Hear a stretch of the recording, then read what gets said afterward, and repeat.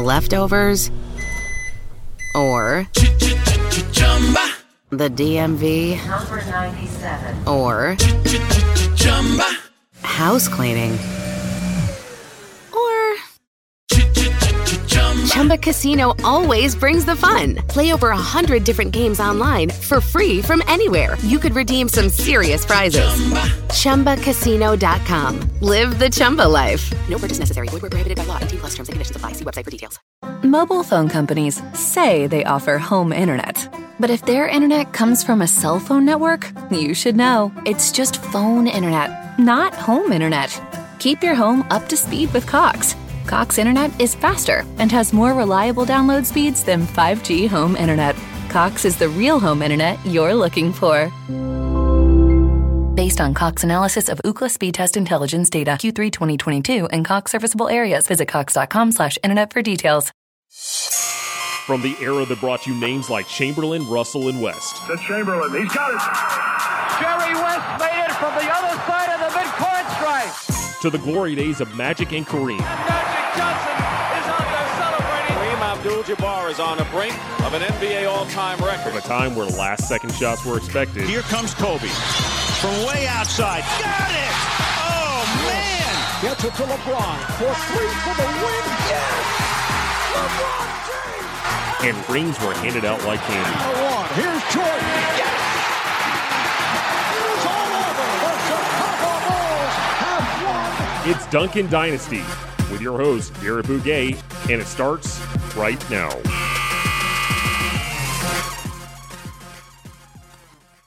Welcome to another episode of Duncan Dynasty. I'm your host, Garrett Bouguet, and with me I've got a very special guest. He's a sports business classroom alum, and he's also making his podcasting debut. His name is Ebuka Ufandu. Ebuka, thank you so much for coming on. Thanks for having me on, Garrett. Now, one of the things, when we met in Vegas with the sports business classroom, that was, again, last summer while the World Cup was going on, and there were a lot of instances where there would be the games going on, and our whole class would kind of just huddle around a TV and watch the games.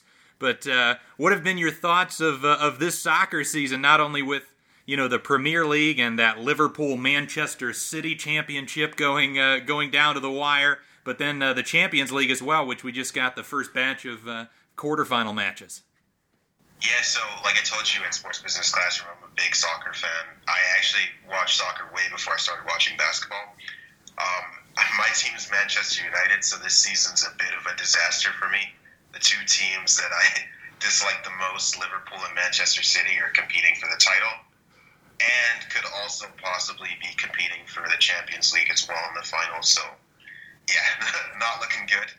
It's been interesting to watch, though, like, for sure, as a neutral, like, watching these two teams, like, they're both, whoever loses is probably going to lose with the highest point total ever from a runner-up in the Premier League. So, I mean, from a neutral perspective, it's awesome to watch. From a Manchester United perspective, where you don't like Man City or Liverpool, it's kind of horrible to watch. But yeah, I can only imagine. I do watch it more as from the neutral perspective, although I have sort of I've tended to lean more towards hoping Liverpool can win it, just because I almost look at Manchester City as like the New York Yankees of baseball, where they just have an unlimited amount of money to spend, whereas although Liverpool is one of the bigger clubs and spend a decent amount of money, they have been a little bit more reserved and a little bit better in terms of not spending just gargantuan sums for players.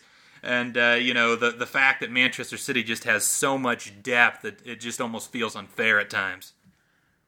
Yeah, Liverpool is definitely the underdog, I guess, in that sense. But it's kind of funny that you say that because, well, most Manchester United fans, if they could pick, they'd pick Man City, just because the rivalry with Liverpool has been going on much longer. That's sort of like the Lakers-Celtics rivalry in the Premier League. I think Liverpool has 18 titles and Man United has 20.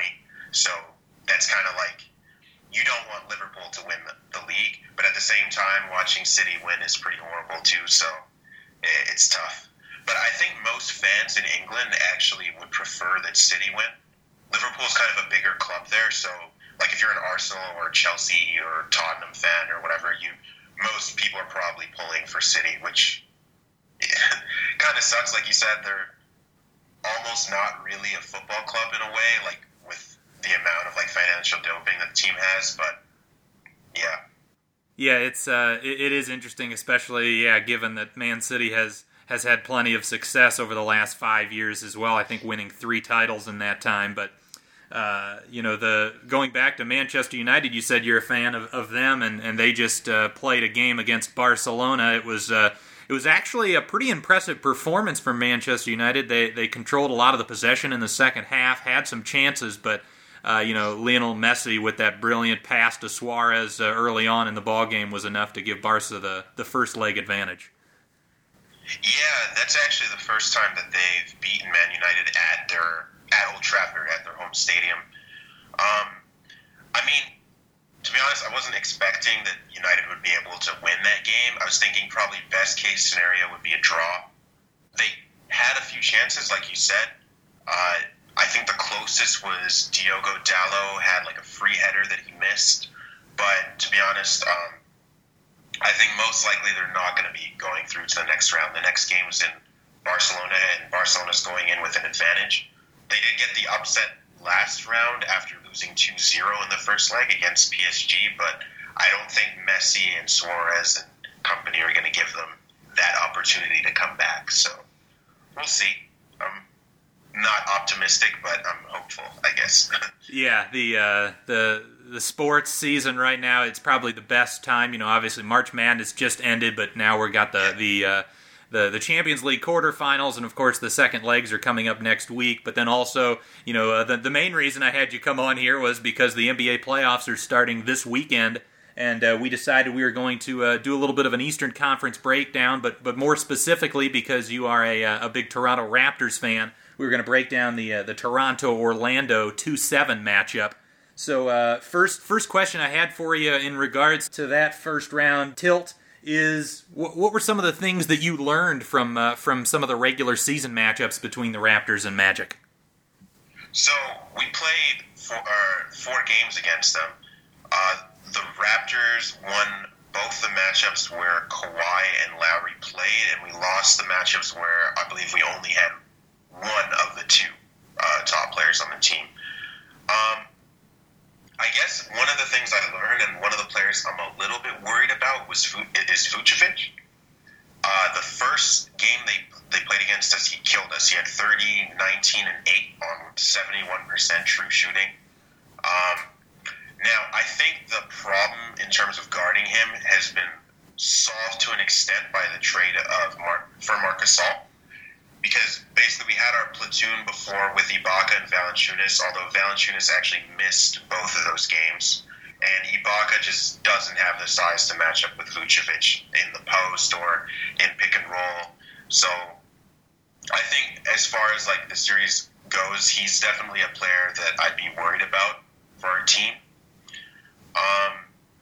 I guess also what I learned is Orlando, they're a very good defensive team. I think this season they were ranked 8th in defensive rating. They have a lot of long perimeter defenders, guys who can really frustrate Danny Green or Kawhi or even Lowry on the perimeter. They tried some things like not guarding Lowry straight up with a point guard. They threw Evan Fournier at him. They threw even Terrence Ross at him a little bit, Iwundu.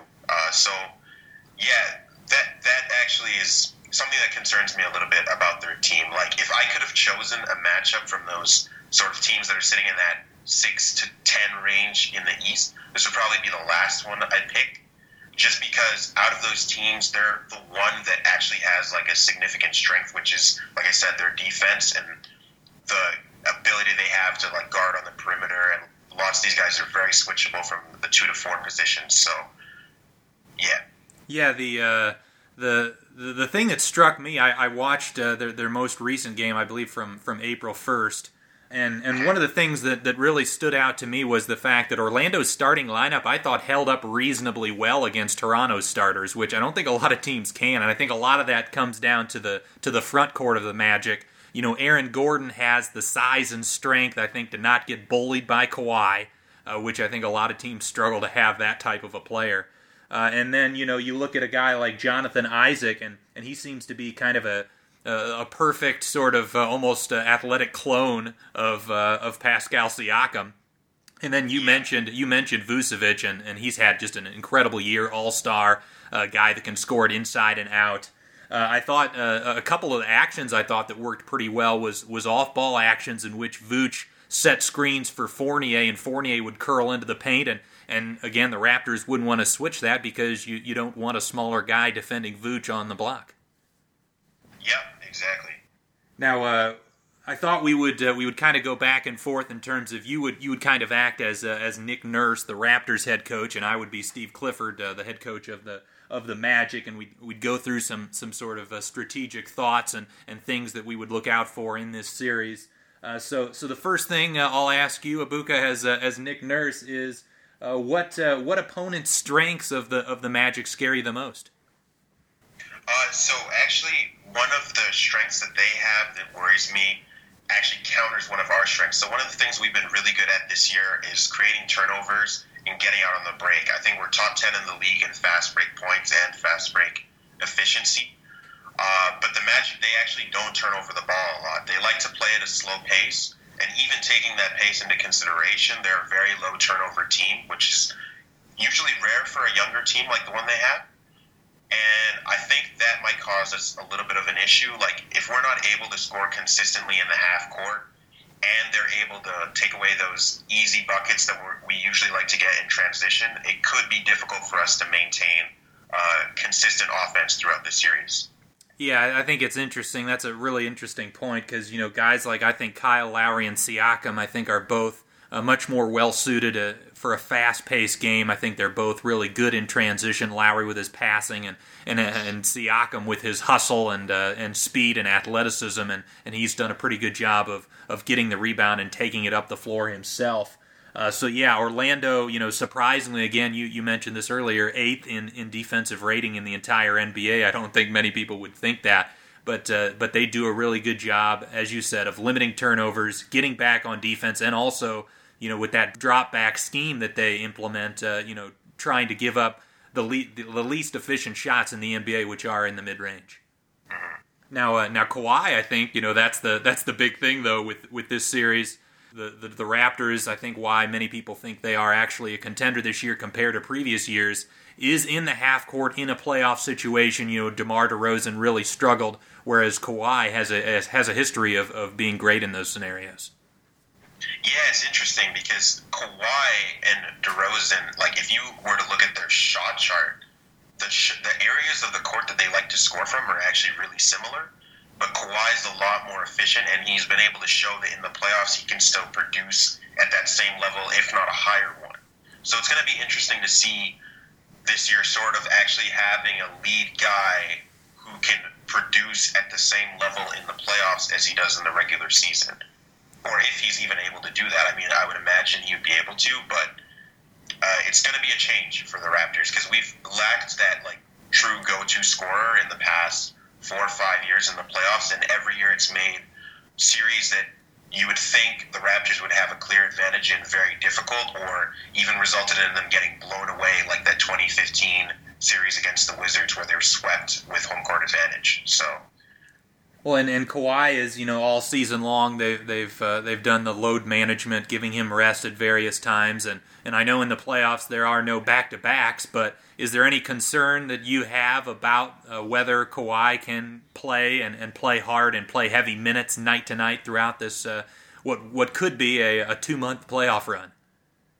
So actually, just to talk a bit about the load management, what I've read a little bit is that the reason they're doing that is because the injury that he got while he was in San Antonio was actually degenerative and might get worse as his career goes on. So they're trying to basically slow down that process, which is why he sat out a ton of games this year, basically never played back-to-backs. But as far as him being healthy during the playoffs, I'm not worried about that. Like in the games he did play, he looked fine, especially once we got past the first point of the season where he still looked a little bit rusty. He's looked like the same Kawhi Leonard as his peak days in San Antonio, if not better. This was actually his highest scoring season of his career. He's been super efficient. So, no, I don't think I'm too worried about him from an injury perspective. Although One thing that might change a little bit is our starters are probably going to play more minutes than they have been, considering it's the playoffs. So we'll see what happens there in terms of will he be able to handle playing possibly 40 minutes a game in the playoffs. Right, and you mentioned Kawhi has put up really great offensive numbers, especially compared to even his San Antonio days. I would definitely agree on the offensive end of the floor. I haven't seen peak defensive Kawhi as much this year. He's still been very much a plus on that end of the floor, but it'll be interesting to see not only with more minutes, but can he up the defense and play at that defensive player of the year level like we've seen in the past. Yeah, that's a good point to bring up. Actually, he hasn't been in that elite category defensively this year. Although I don't think this is a series where that's really going to get tested because Orlando doesn't exactly have that premier perimeter scorer. But I think if the Raptors were to make it to the next round and play a Philadelphia where he's going at possibly Ben Simmons or Jimmy Butler or Tobias Harris or eventually playing Giannis, that's where we're going to find out if Kawhi's still that lockdown defensive player who was able to limit LeBron James in the finals a few years ago. So we'll see. Yeah, I for one can't wait to see especially the second round looks really really fun from a East and West perspective, especially with Houston falling to 4 in the West and potentially matching up with Golden State in round 2. But now talking from my perspective again as Steve Clifford and the Orlando Magic. The opponent's strength that really scares me the most in regards to this 2-7 matchup is Toronto's bench depth. They've had pretty good depth throughout the years now. They were able to add Marc Gasol at the deadline and Jeremy Lin via the buyout market, although Lin has really struggled, especially shooting the basketball, which is a little bit concerning. But when I look at my bench as the Orlando Magic, the only guy I really trust out there is Terrence Ross. There's guys like Michael Carter Williams, who is a horrible shooter. I don't really trust him to play too much in this series. And Khem Birch, I think, is a solid backup center. But again, I imagine I'm going to be wanting to play Vucevic as many minutes as possible. So beyond those guys, there is Wes Iwundu, who is kind of hit or miss. So yeah, that's something that scares me. When you compare that to what Toronto will have off the bench in this series, and Van Fleet, Ibaka, Anunoby, Powell, Lin, it is kind of a mismatch as far as the bench is concerned. Yeah, I don't really see anyone on that Orlando bench that I'm particularly worried about besides Terrence Ross. He can get hot. I think he scored 29 against us in one of the games earlier this year. I don't think he's a serious defining player, but he could definitely have one of those games where he goes like 7 for 10 from 3, and it ends up being the difference between a win and a loss. So, but other than that, yeah, there's not a lot of scary players on that Orlando bench. They're definitely going to have to ride their starters to stay in the game. Although, like you mentioned earlier, they actually showed in quite a few of these games that their starters could actually hang with the Raptors starters. So it'll be interesting to see how that plays out. Now, what matchups really concern you? Now, you obviously you mentioned Vucevic and him being an all-star and a guy that gave the Raptors problems maybe before Gasol was in there. But is there anybody else on the team that really scares you? Besides Vucevic, I wouldn't say there's a specific player that worries me. I think actually I'll talk about DJ Augustin a bit.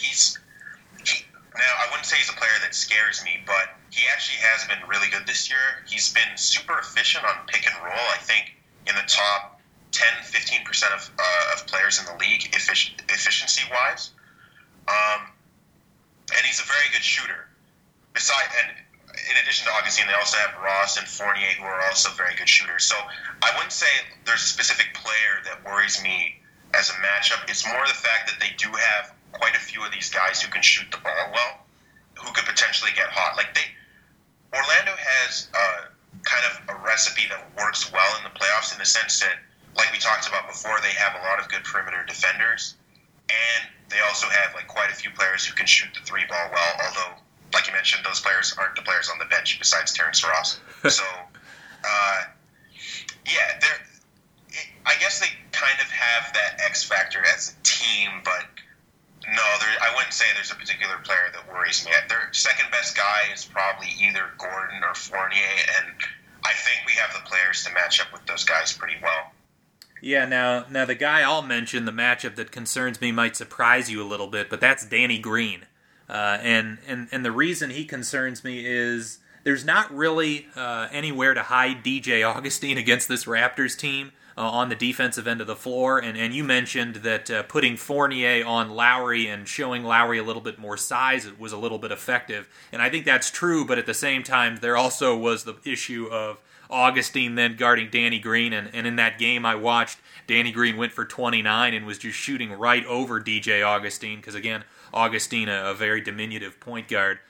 So that's something where I don't really like Augustin on any of the Toronto starters, and whoever he ends up guarding, I think has a potential to go off. Yeah, Danny Green's been taking advantage of teams that like to hide their point guard and put their two on Lowry, because he takes them into the post as well sometimes, and he'll make some amazing passes to cutters, whether that's Kawhi or Siakam coming through the paint. So, yeah, that definitely should be a worrying thing for Orlando. Augustin's not going to be able to hide anywhere, at least when the starters are out there. Well, and that's the other thing. You mentioned how good Augustin has been on the offensive end. It would be nice if Orlando had a point guard that I could replace Augustin with if the defense was a problem. But, you put in a guy like Michael Carter-Williams, who has the size and switch ability to guard multiple positions, but that just hurts their offense so drastically. Yeah, you need those shooters out there, otherwise Vucevic is going to have no room to operate. So when we get into the kind of the nitty gritty here of like pick and roll coverage, how would you handle the pick and roll situation when it comes to defending the Orlando Magic?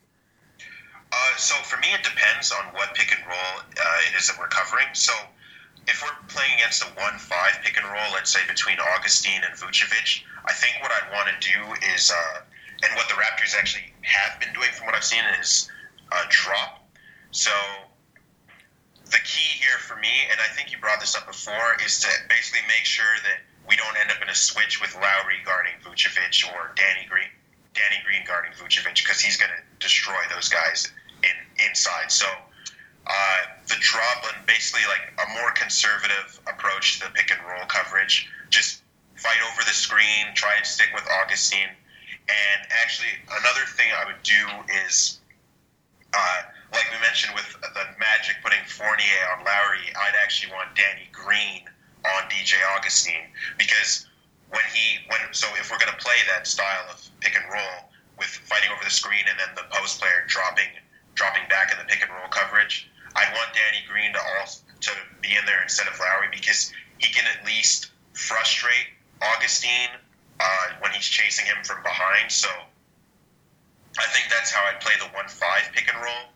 As for any other pick and roll, especially involving like a 2-4 or 2-3, I think we can just switch those. Between Kawhi, Danny Green, and Pascal Siakam, these guys can all guard basically 1-4. So those aren't the pick and rolls that really worry me too much. I think a switch would work pretty well there. Yeah, the Danny Green guarding Augustin and contesting from behind, I really like that. Last week I did the Season Awards podcast with Evan Dial, and I had Danny Green on my second team all defense. He's so good not only at contesting on the perimeter, but swiping the ball from behind to get steals, but then also blocking shots with his length. And he's always persistent on the backside. So yeah, that's a really good call. I think that would give Augustin some issues, and Lowry, is pretty good himself at snaking around screens, with those Fournier actions off the ball. Now, the way I would handle the pick and roll of the Raptors as far as the Magic's defense, they've pretty consistently been a drop back scheme, so I'm pretty much going to stick with that for the most part. Although one of the differences is, because of Kyle Lowry's sort of inconsistent play, one of the things I would do perhaps is, and again, because the Magic are the underdogs in this series, they got to do some sort of out-of-the-box things. and hope some randomness comes in their favor. I would go under the screens on Lowry at least at first and see if he's, if he has some of those playoff jitters, and see if he is going to beat us with that strategy. If he does knock down some shots, then I would still go over the top. But the main thing in regards to Lowry and even Van Fleet, I think that's important in terms of defending Toronto's pick and roll, is stopping that pocket pass to the big man. I'd make sure our, not only the guy guarding the ball, but the guy guarding the screener is really active with their hands, trying to get in that pocket pass, that alleyway, to prevent those, Ibaka jump shots and those Marc Gasol pop threes. Yeah, that's interesting that you want to test Lowry like that. I mean, he has had issues in the playoffs in the past with, I don't know whether it's nerves or some people say it's injury. To be honest, my opinion is the fact that he knew he couldn't rely on basically the guy who our number one option is, which is DeRozan. DeRozan's not actually able to perform at the level you'd want from a number one option in the playoffs. Whereas now, I think Lowry has a lot of guys that he can really depend on. Like, obviously, Kawhi, top 5 or 6 player in the league. You've got Danny Green, who's been to the NBA Finals before, won an NBA championship, and Pascal Siakam, who's arguably ahead of Lowry in the offensive pecking order right now. So I'm actually less worried about Lowry potentially having like a bad series or bad playoff this year based off of that. And yeah, I think it'd be interesting to see if the Magic tried actually going under screens and daring him to shoot. But at the same time, if he plays like how we know Kyle Lowry can play, that's going to be definitely a problem for Orlando, leaving Lowry open to shoot threes, especially off the dribble. But yeah, like I said, it would be something that I would maybe test out, and if he proves pretty early on that that's going to be a losing strategy, that I would go away from that. But for me, the biggest thing is just, he's done such a good job this year with his passing and getting everybody involved and getting those bigs, especially Ibaka, who has shot the heck out of the ball from the mid-range. Just stopping those real simple pick-and-roll actions, I think, is something that I would try to do. And even if he starts knocking down some shots, maybe go over the top and force him into the mid-range as well as Van Fleet. And even, again, dropping the big back all the way to the rim and just contest shots at the rim and make them finish over contact. Now, the next thing I thought was an interesting sort of question to talk about, and is kind of the X factor. Who do you think is going to be a player on that you as Nick Nurse would be worried about from Orlando, and if he has a big series that would concern you? Obviously Vucevic is the player that you're worried about the most, but if you want to talk about an X factor, I think the guy I brought up before, and the ex-Toronto Raptor, Terrence Ross, he's been really good this year. I'm not exactly a Sixth Man of the Year candidate because of how good Lou Williams has been, but he's been pretty good off the bench for them, and he's a microwave type guy. Like, he can get hot, he can score a lot of points in a hurry. He's also prone to having really, really bad games as well, but I think if he has a good series, Orlando could potentially steal a game or two based off of him just dropping 20, 25 points off the bench. I don't know if that's actually going to happen, but I think he'd be an X factor for them. He's a guy who could really make a difference if he plays really well off the bench and has a good shooting series and is able to play very good defense. Yeah, I always love the possibilities of guys getting a little bit of a revenge on their former teams, and he was a guy that played quite a few years in Toronto and was decent for them off the bench, but he was shipped away, and it is fun to see how those sorts of players, how they respond to that situation, and some guys are able to play pretty well in that environment. But the X factor for me is Marc Gasol. He's a guy that, again, you mentioned Vucevic is kind of the hub of Orlando's offense with his post play, his ability to pick and pop and knock down perimeter shots, and also, Vuce is a really talented passer as well. If Marc Gasol can kind of take away Vucevic's inside game and almost play him to a draw, I don't think Orlando has much of a shot in this series. But if Vucevic is able to outplay Gasol significantly, I think Orlando has a chance to, as you said, maybe win a game or two. Yeah, for sure. It'll be interesting to see how Gasol's able to match up with him. On the offensive end, too, like you said, like if he's giving back to Vucevic what he's giving Orlando on the other end and canceling him out, that's going to be tough for Orlando to recover from, because I can't see a combination of Gordon, Fournier, and Augustine outplaying Lowry, Green, Siakam, and Kawhi. So he's definitely going to have to outplay Marc Gasol for Orlando to have any sort of chance in this series, like you said. Now, one of the things that when I was looking over the bracket that I thought was really interesting, of course, Nick Nurse has gone with this center rotation with Gasol and Ibaka, depending on the matchup. But looking at, if things go the way they're supposed to in the playoffs, we could see Gasol starting every series for Toronto. The first round matchup against Nikola Vucevic. Second round, if Philly wins the 3-6 against Brooklyn, it would be against Embiid. Gasol would likely start there.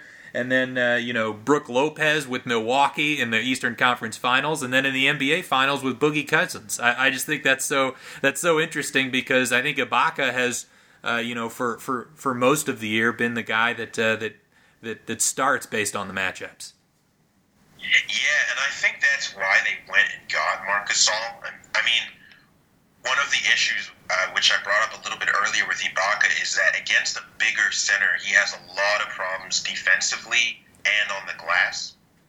But you can't just... I mean, Valanciunas spent a lot of this season being injured, but you can't just swap Valanciunas in there, because while he does match up well, like against another big man in the post, his pick and roll coverage is really bad. He can't switch at all, and having sort of those two problems kind of solved by having Gasol, who's a much smarter defensive player than Valanciunas, and despite the fact that he also isn't that mobile, is able to defend pick and roll much better just by using his defensive IQ. It's really solved a big problem for us. And like you said, seems like everybody that we could possibly match up with is playing a legitimate 7-footer at center. So Gasol's going to be able to start most of these series, unless someone decides to change one of their matchups. But I can't see that happening with Milwaukee or Philly, given how well Lopez and Embiid have played for them this year. I can't see them changing their lineups much. So Marc Gasol's probably going to be the starter for the entire playoffs, except possibly if we were to get to the finals and play Golden State, they might take Cousins out of the lineup and try something different with Draymond Green at center or something like that, but we'll see. Yeah, and in the event that Boston is able to get past Milwaukee, who do you like as far as the guy to defend Al Horford? Do you like Gasol or Ibaka better in that matchup? I think I like Gasol better in that matchup.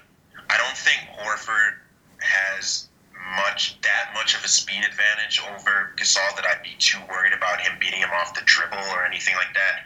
And I think Gasol probably do just as good of a job as Ibaka would of contesting his threes, and probably a better job of defending him in pick and roll. So, I definitely prefer Marc Gasol in that matchup against Boston. So another question I think is pretty interesting, and it might not, it probably won't come into play for the team that you're discussing, but We've seen in previous years with Golden State getting down 2-1 in the finals against Cleveland in 2015 and moving Iguodala into the starting lineup and going smaller. But I think a lot of teams, when they get down in a series, especially after they've lost the second game and are basically halfway to elimination, you'll see some adjustments and some out of box thinking. So in the event that the Toronto Raptors get down 0-2 in this series, and in this case it would be losing their first two at home, what are some of the major adjustments you might make as Nick Nurse to try to change momentum? So assuming that we survive the apocalypse that would happen in Toronto if we were down 2-0 to Orlando, I think what we'd probably try to do is maybe take Vucevic out of the game by playing Siakam at the 5. But the problem with that is that's a lineup that we haven't really seen much this year, and I don't know if that's because Nurse doesn't like that lineup or if it's one of the lineups that he says he's been kind of saving for the playoffs. But it's possible we could decide to go with something like Lowry, Green, Kawhi, Van Vliet, and Siakam in the starting lineup, and just try to, or even Anunoby instead of Van Vliet, and just try to run them off the floor and basically make it hard for Vucevic to stay out there defensively. Like, he can't cover Siakam really, or any of those guys. So that might be an option to try and like change things up in the series. And it's actually been something the Raptors have done in the past, is kind of go small when the series starts going bad. So maybe that would work. Hopefully we're not in that situation. That would be a big problem, down 2-0 to Orlando. You're right. All of the concerns that they've had the last couple of seasons would be back in the news, and everyone would be freaking out and panicking like they have every year, it seems like. But yeah, that is an interesting thing, and yeah, I think with all the experimentation that Nick Nurse has done, it is surprising that he hasn't done the Siakam at the 5 a little bit more, and there hasn't been a lot of Kawhi at the 4 either, and I imagine that would also happen if you put Siakam at the 5, Kawhi at the 4, you can put out more perimeter players, and aside from Ibaka off the bench, a lot of the Raptors' depth is out on the perimeter. Yeah, I think that might be one way to change the series up a little bit. The 0-2 series adjustment for me is Orlando, and again, it's more likely that this will actually happen. Heading home, I guess I wouldn't be as panicked since again what's the quote, that the series doesn't start until a team wins a game on the road. But if I were Steve Clifford and the Magic are down 0-2 in the series, the one thing that I would try to do is I would maybe even shrink my rotation even more. Again, I talked earlier that I don't really trust the bench too much, so I might amp the starters' minutes up that much more. I would also probably try to, if the offense was struggling, up the usage for Vucevic. He's the best offensive player on the team, and giving him the basketball and trying to draw double teams and get the offense kick-started by just feeding Vucevic more would be something. As far as the defensive adjustments, if Toronto's scoring pretty easily on Orlando, there isn't a lot that I can think of, and I think a big part of it is Gasol. Whereas in previous years, if it's Ibaka at center, one of the things that I think has worked is trapping the likes of DeRozan and Lowry, and making Ibaka as a playmaker try to make the right decision. But Gasol is such a good passer that really isn't a great option anymore. No, and you can't even really give us different looks defensively either, because most of these guys on the bench just don't produce enough offensively for them to be out there for a significant portion of the game. Right, and obviously, I like the matchup of Gordon and Isaac on Kawhi, but switching other than just those two positions is probably untenable as well, because you can't have Evan Fournier or DJ Augustine trying to defend Kawhi in isolation. That would be a disaster. Yeah, that's not going to work out very well for you. Now, let's hear your. We've gone through basically all the questions I had on my list. Let's hear your series prediction for this one. So do you want my hopeful pick or my actual pick? I want your actual. All right. So my pick would be 4-1. Okay. So Raptors in 5. Yes, but I'm actually going to say that it's going to be 1-1 heading back to Orlando. I think the Raptors are going to lose the second game of the series, and people are going to be upset. Deserved. I think people are going to be a little bit upset after that second game. I do think we'll lose at least one game to Orlando, though, in this series. The Raptors have actually never swept a team before in the playoffs, and I wish it would happen, and that was my homer pick, was 4-0, but no, I think it's going to be a 4-1 series, and some of the games will be really close, too. I don't think we're going to blow them away. Yeah, I agree with you. I also picked Toronto in 5, and again, I think Orlando is just a little bit better of a team than people are realizing. I get that they're the 7th seed, they're a 42-40 basketball team, but ever since Mo Bamba got hurt and they inserted Birch into the backup center position, they've been a very much a plus basketball team in terms of the net rating. I think it's close to 4 or 5. So, they're a solid team. They're, as we mentioned, top 10 in the NBA in defense. They're going to make things difficult. There are some matchups, especially in terms of making the games a little bit more of a grinded-out affair that I think favor Orlando. But in the end, I think Toronto's bench, I think Kawhi Leonard, is definitely the best player in the series. I think Toronto's just going to have a little bit too much for the Magic.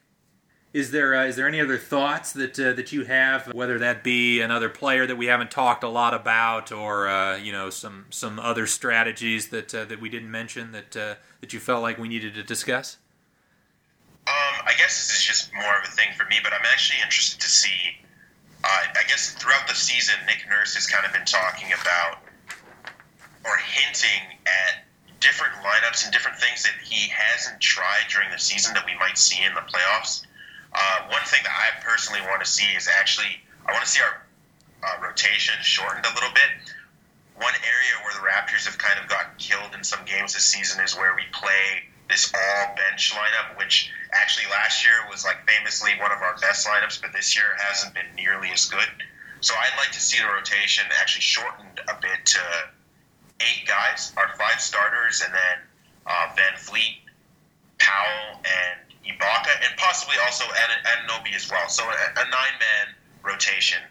But I don't want to see too much of the all-bench lineups playing. I think that would just be an opportunity to give Orlando a better chance to get back in the series. So I'd like to see at least one of Lowry and Kawhi out there for the entire 48 minutes if possible, although I doubt that's going to happen based on what we've seen throughout the season. So what's your thoughts about Jeremy Lin? He when they initially signed him, I was pretty excited about that for the Raptors, given that he's a guy that has shown in the past, when he played with Charlotte and Kemba Walker, that he can initiate the offense at times, but also can play off the ball.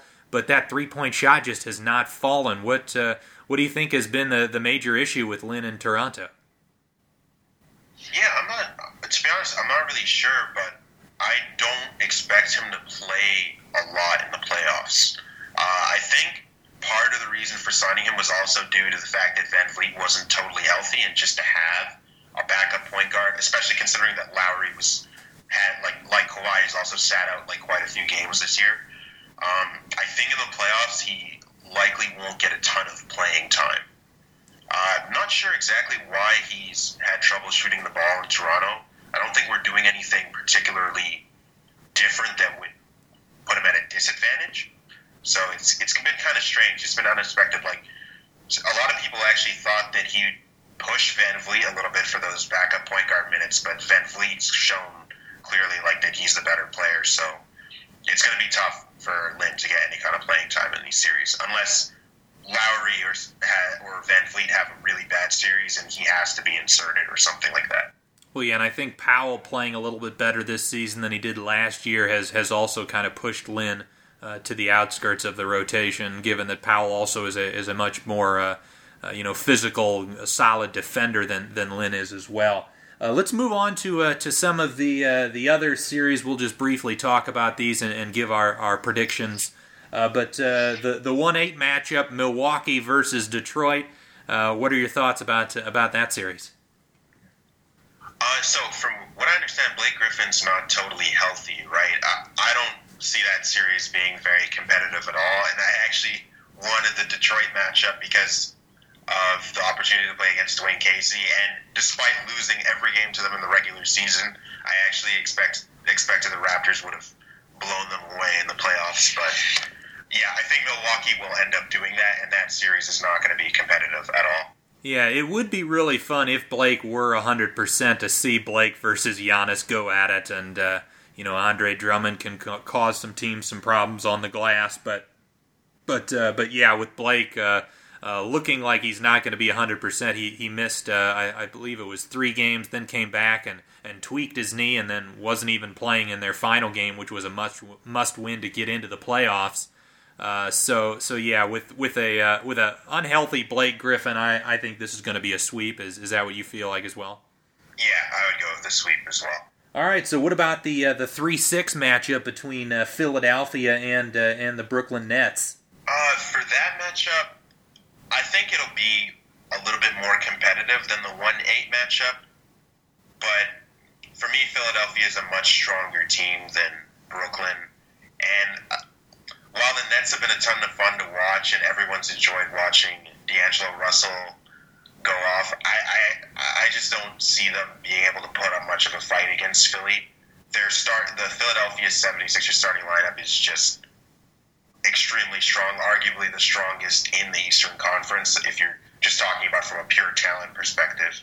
So that series, I'll say, you know what, let me say I'll give the Nets a game in that one. So a five-game series for Philly. Even in the event, there's been talk that Embiid might miss game one of that series, and who knows, perhaps more than that. Does that concern you at all as Philadelphia, or do you think that that the Sixers will win that series relatively easily, even without Embiid? Yeah, I still don't think they'll have very much trouble beating the Nets, even with Embiid missing a game or two. Interesting. I kind of disagree with you here. I think Embiid is the difference maker for me. I mean, Brooklyn certainly has nobody that can defend Embiid. Jared Allen, I like him. He's a nice young center, but he's way too thin. Doesn't have the strength to deal with Embiid, and Embiid kind of opens everything up for everybody else out there on the floor. But if he's not out there, the fact that Philadelphia does not have much depth concerns me, and especially, they don't have much depth even when Embiid is healthy, let alone when he's not out there.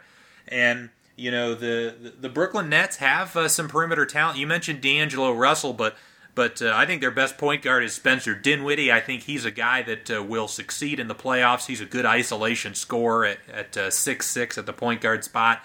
And Karis LeVert is starting to look like the player he was prior to that horrific injury he suffered early in the season. Joe Harris, a really good three-point shooter. And they've got a lot of depth. You talk about the challenge of defending Philly, especially those wings in Butler, Simmons, and Harris. But Brooklyn has some guys, with the likes of Travion Graham and Damari Carroll and Rodion Kurucs that I think can stand their ground.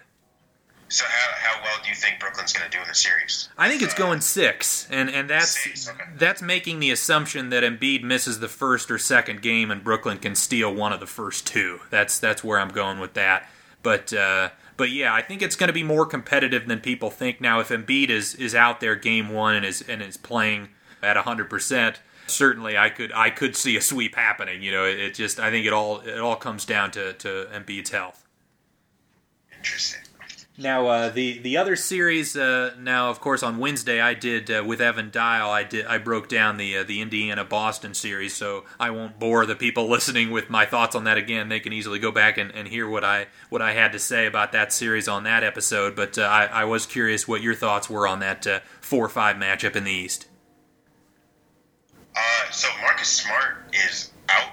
I'm not sure if he's out for the entire playoffs, but he's definitely out for at least the first couple games of that series. I think he's out for the first 2 rounds. I think it's a 4 to 6 week injury, an oblique strain. Okay, yeah. So I would say Indiana will make that series interesting. I don't think they're just going to get blown away by Boston. I think that I could see that one going to 6 games, possibly even 7 games. To be honest with you. Like, Indiana is a very strong team. They play really good defense, one of the best defensive teams in the league. And they've been able to hang in and around that 4-5 spot for the entire season, even with Oladipo out. And to be honest, if they had Oladipo, I'd probably pick them to win this series.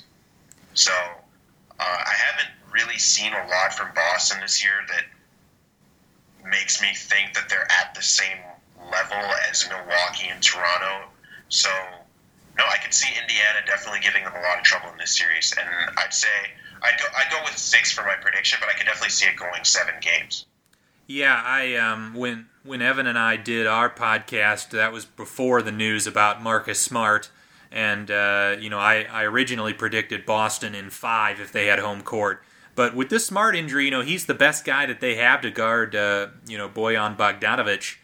So I'm going to push that to say and agree with you here that I think it's going to be Boston in 6. I think it's going to be a really competitive series. I think Bogdanovic, without Smart out there, has the ability to put up 20 to 25 points a game in this series. And as you said, the Pacers' defense is always going to make things pretty difficult. But Ibuka, thank you so much for coming on and doing this. This was a lot of fun. Thank you very much for having me on. First time doing a podcast, so it was a great experience. Thank you. Thanks so much for listening to Duncan Dynasty. If you'd like to support the show, you can subscribe to the program on iTunes. If you can leave a rating and review, that would be greatly appreciated as well. The show is also now on Spotify. If you can give the show a follow, again, a rating on there, that really helps a lot. If you've got any questions or comments or ideas for future episodes, you can contact me on Twitter at Garrett Bouguet, and also my email is g-bouguet@onu.edu. So feel free to give me any of your ideas. I love to hear from the people listening to the program, and enjoy the next week of the NBA calendar, and have a great rest of your day. Leftovers, or the DMV, Number 97. or house cleaning, or Chumba Casino always brings the fun. Play over 100 different games online for free from anywhere. You could redeem some serious prizes. ChumbaCasino.com. Live the Chumba life. No purchase necessary. Void where prohibited by law. 18+ terms and conditions apply. See website for details. Mobile phone companies say they offer home internet. But if their internet comes from a cell phone network, you should know. It's just phone internet, not home internet. Keep your home up to speed with Cox. Cox internet is faster and has more reliable download speeds than 5G home internet. Cox is the real home internet you're looking for. Based on Cox analysis of Ookla speed test intelligence data Q3 2022 and Cox serviceable areas, visit cox.com/internet for details.